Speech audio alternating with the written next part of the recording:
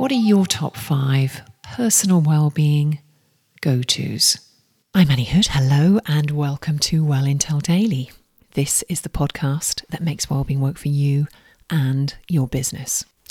Like you, I've had a bit of time to reflect on 2022 and the biggest takeaways for me and my own wellness practice.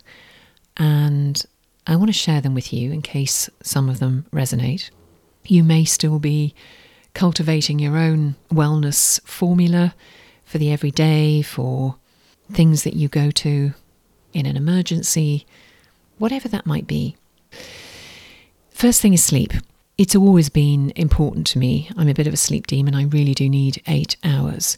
But it's not only the length of sleep, it's the quality of sleep that we get and the recovery that we get or don't get with regard to the quality of sleep that we're having. It makes such a massive difference psychologically and physically. If I have a bad night, I really struggle to exercise the next day. I like to exercise early, so if I sleep badly, I'm much less likely to go and do that. Solitude has become extremely important to me. Time alone, the ability to unplug and really be in nothingness. And I really do mean that.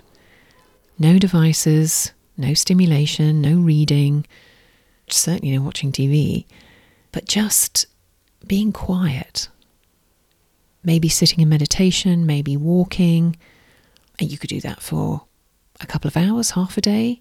It's lovely to do it for a few days if you can manage a retreat. And I promise you, you will get golden nuggets of insight by gifting yourself that time.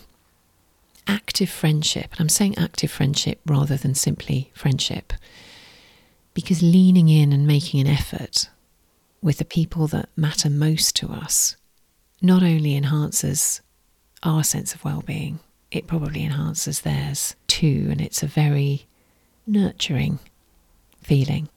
Daily affirmations really set me up for the day.